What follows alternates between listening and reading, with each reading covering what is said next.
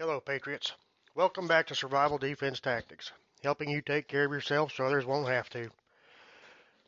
Don't forget you can go to anchor.fm, sign up for listener support if you choose. You can also give a little feedback, send messages on what you thought about an episode or if you had questions.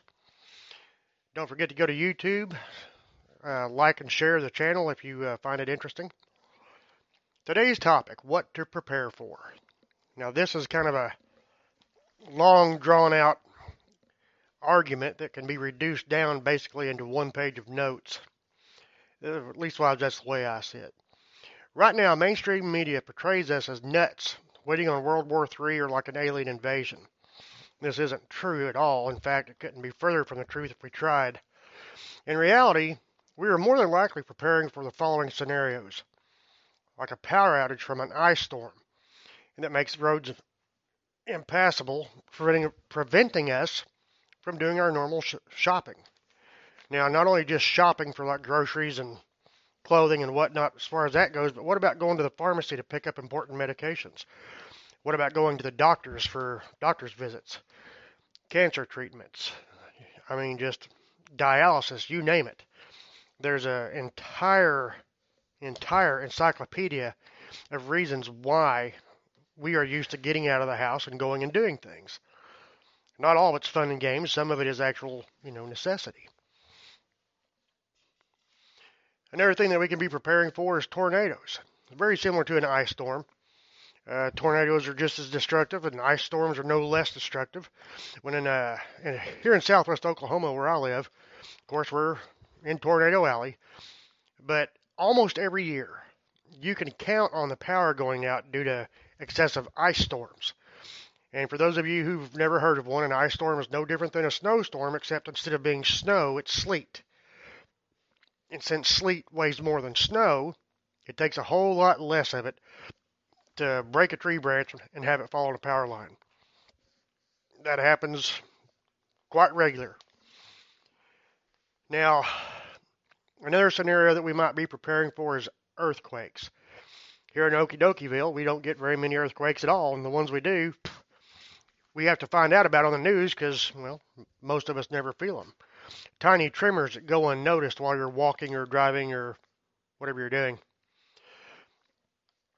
If you're caught up in an earthquake, here's a question for you. Before the earthquake happens, like you folks in California that deal with that on a fairly frequent basis, I assume, do you have a retreat location to go to? Do you have a place to go if there was any kind of a warning? Like here in Oklahoma, they try to give a warning system depending upon weather conditions of when a tornado is likely. And I don't know if y'all have that same type of setup for earthquakes, or if earthquakes are just absolutely no joke, random. Going about your normal daily life, then surprise, earthquake. I don't know. So, if such a thing does exist, an early warning system for earthquakes, do you have some place you plan on going? Something that would get you out of harm's way until the threat actually passes. Same thing with wildfires.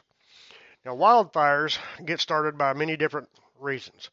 The one that annoys me the most is the lazy son of a bitch that throws a cigarette butt out the window because he was too much of a cheap bastard to go down to the dollar store and buy an ashtray for 99 cents.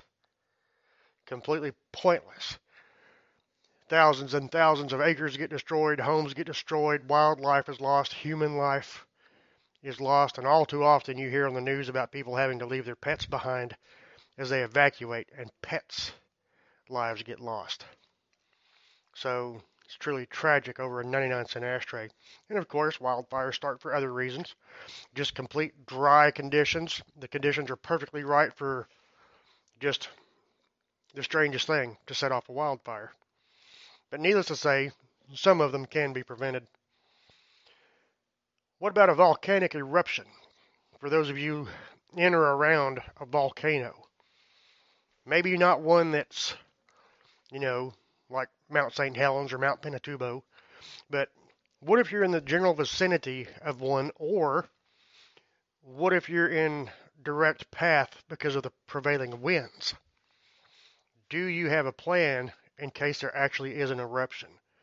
Or do you just put it in the back of your mind and go along the assumption that that'll never happen to me. I'm not making fun of you. I'm asking you, do you have a plan? Or is the likelihood that a volcanic eruption that's just not going to happen? Like here in southwest Oklahoma, the idea of a volcano here erupting, well, nobody would take it serious because we don't have any volcanoes here. Could one pop up somewhere? Sure it could. The likelihood of it, very slim. Very slim. What about tsunamis or flash flooding? Now I know, depending upon geographical terrain, how close you are to the ocean, or in many cases, not the ocean at all, just rivers. Some creeks and streams are prone to flash flooding. When flash flooding happens, of course, you know the rule of thumb: don't drive across the water, because if the road's washed away underneath it, you're not going to know until you're out there swimming in it, and by then, it's too late. You're screwed.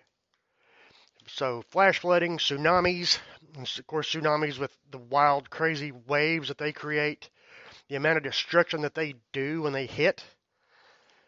I've never had to endure a tsunami, thank God. I've got plenty of flash flooding around here where I live, but usually people are smart enough to stay home and stay on high ground if they can.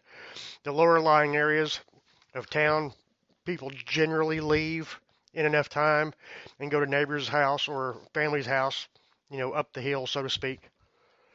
So there are things you can do as far as being prepared if you have any form of warning, or maybe you're just good at reading the weather. In addition to that, what about an economic disaster? Now, there's a list of economic disasters that I put on here, and think about each of these. This is back to that thing about what are you preparing for, including like a recession. Of course, we had a former president once that did his best to make sure that all of America went into a recession, and it worked. It did. And no, contrary to your belief, popular belief going around, it wasn't Trump. What about an economic collapse? And that's not hard to do when you consider how much China has invested in the U.S. and how much say they have in when our shipments come and when they arrive, or if they decide to ship it at all. We're entirely too reliant on foreign goods when America actually was designed to be self-sustained. But that's neither here nor there. That's our government being stupid. In addition to a economic collapse, I want you to think about another economic collapse on a lot smaller scale. What about your work? What if your hours get cut in half and you don't have near the paycheck you used to? Well, your way of living is going to change. What you spend your money on is going to become extremely important. What if your hours don't get cut? What if you lose your job altogether? Then what? Preparing for an alien invasion or World War III is not what preppers really do. We prepare for those unforeseen moments of, crap, I didn't see that coming. Thank God I stockpiled some bullets, some Band-Aids, and some beans. And if you're smart, hopefully you are, hopefully you put a little bit of money back. When it's possible, try and put some extra money back. It's not all about putting back more food, more ammo, and more medical supplies. Having extra cash on hand for those moments if you do lose your job. That is preparing for your shit hit the fan situation. And I don't know what better way to put it. If you lose your job, basically the shit has hit the fan for you and your family. So yes, being prepared for that is very, very important to think about. Here's another disaster for you. I've got a little bit of experience in this. What about a health disaster? What if a family member is diagnosed with cancer or has a stroke? What if there's a death in the family? Long-term illness? Things that you're really never ready for, but tend to jump up and bite you in the butt when you're not looking. Now, I said I've got experience in this. My wife, in 2020, was diagnosed with stage 4 cancer and was given 6 months to live. To the doctor's surprise, she did not agree with that, and she fought. And fought hard. She fought with everything she had. And believe it or not, she is in complete remission. She has actually beat stage 4 breast cancer. I'm very proud of her. It wasn't so much the breast cancer as the fact that it traveled. It got into her stomach, it got into her bones, it got into her skin, and it got to a point where she and I both dreaded going and seeing the doctor because every time we went, there was another kick in the teeth. And then one day, she made a turnaround. She put a couple extra pounds on. She started getting a little bit of energy back. The doctor did a rescan on her. They've done several scans since then, and thank God, she beat cancer. You would have to know my wife to understand. She does not get told what to do. And being told you get ready to die in 6 months didn't work for her. Moral of the story being, though, health issues can also generate shit hit the fan moments. And a lot of people don't think about that. A lot of people walk around just like I do right now. I feel good. I feel healthy. I feel, of course I'm 50 years old, but I don't feel like an 80-year-old man. I still feel healthy. But that doesn't mean the minute I walk out of here to go upload this podcast, I don't just have a massive heart attack and die. We don't know. And there are things you just simply cannot be prepared for until it actually happens, and then hope that you've done well by putting back and stocking up and being ready. A lot of the stuff that you're going to want to try to prepare for, and this goes back to, some of the natural disasters like the flash flooding and, ice storms, so on, so on, so on. If you are like we are living paycheck to paycheck. And it truly is. It's down to the point where every penny has to count. Now, by doing this, that means we don't have any money to do anything extra, like backstock a few extra food items or backstock a little bit of ammo, if you could even find it anymore. Right now, ammo is kind of a unicorn. You hear about it, but you don't hardly ever see it. But if you need to do like I'm about to do, I'm about to start taking on a couple of extra part-time jobs. Now, this will work great because my wife's health has improved to the point where I can leave her alone. I don't have to worry about her like I used to 24/7. Her health is improving greatly, and that affords me a chance to go get some part-time jobs. Something that's flexible for me in case she calls one day and says she's sick. If she calls, then my boss needs to be able to understand that my wife comes first, and the job will be there when I get back, or it won't. Now, that's the people I've talked to and the work I'm doing. The people I work with are very, very understanding and extremely flexible, considering they know the situation. But what if you could just pick up an extra shift, and that little bit of extra money was all you needed to kind of help put a few things back? That was the extra money you needed. If you don't want to pick up an extra shift, or maybe it's not feasible to pick up an extra shift in your type of work, say you're an attorney. I know everybody's kind of laughing a little bit. How could an attorney not have enough money to put stuff back? I use that as the example of, I don't know how an attorney would pick up an extra shift, per se.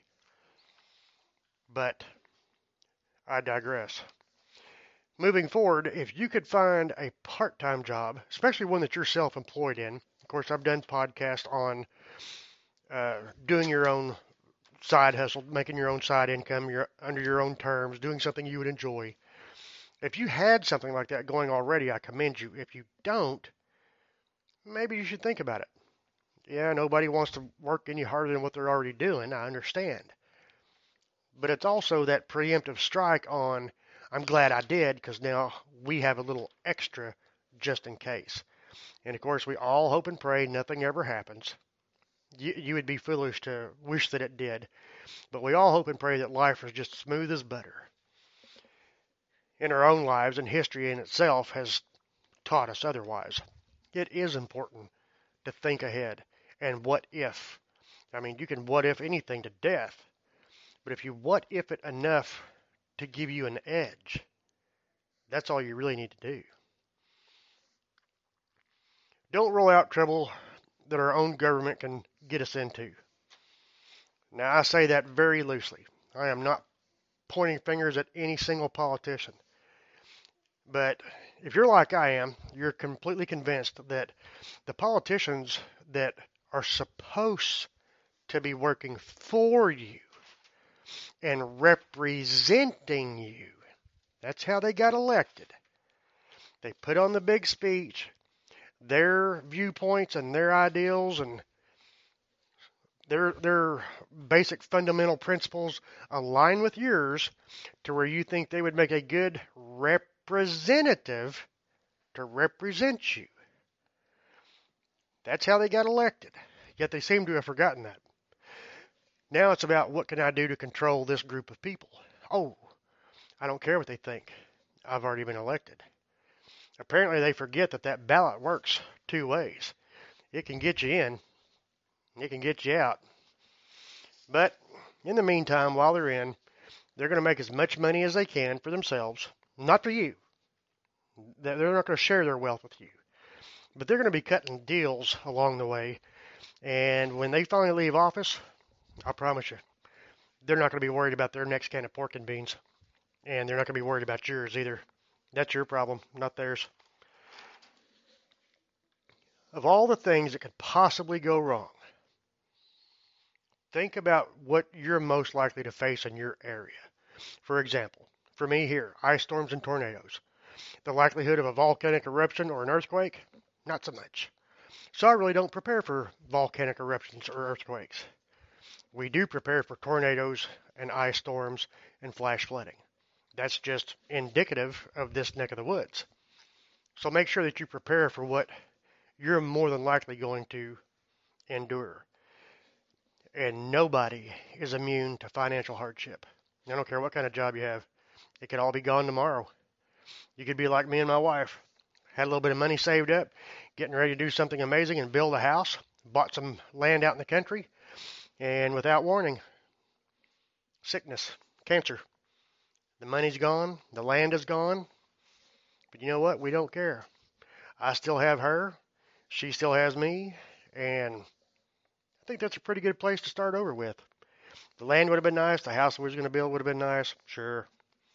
But at the end of the day, that land doesn't mean anything to me if she's not there with me. Think about what you got to do. Think about what you can do to make it happen. Thank you for listening. Stay safe. God bless.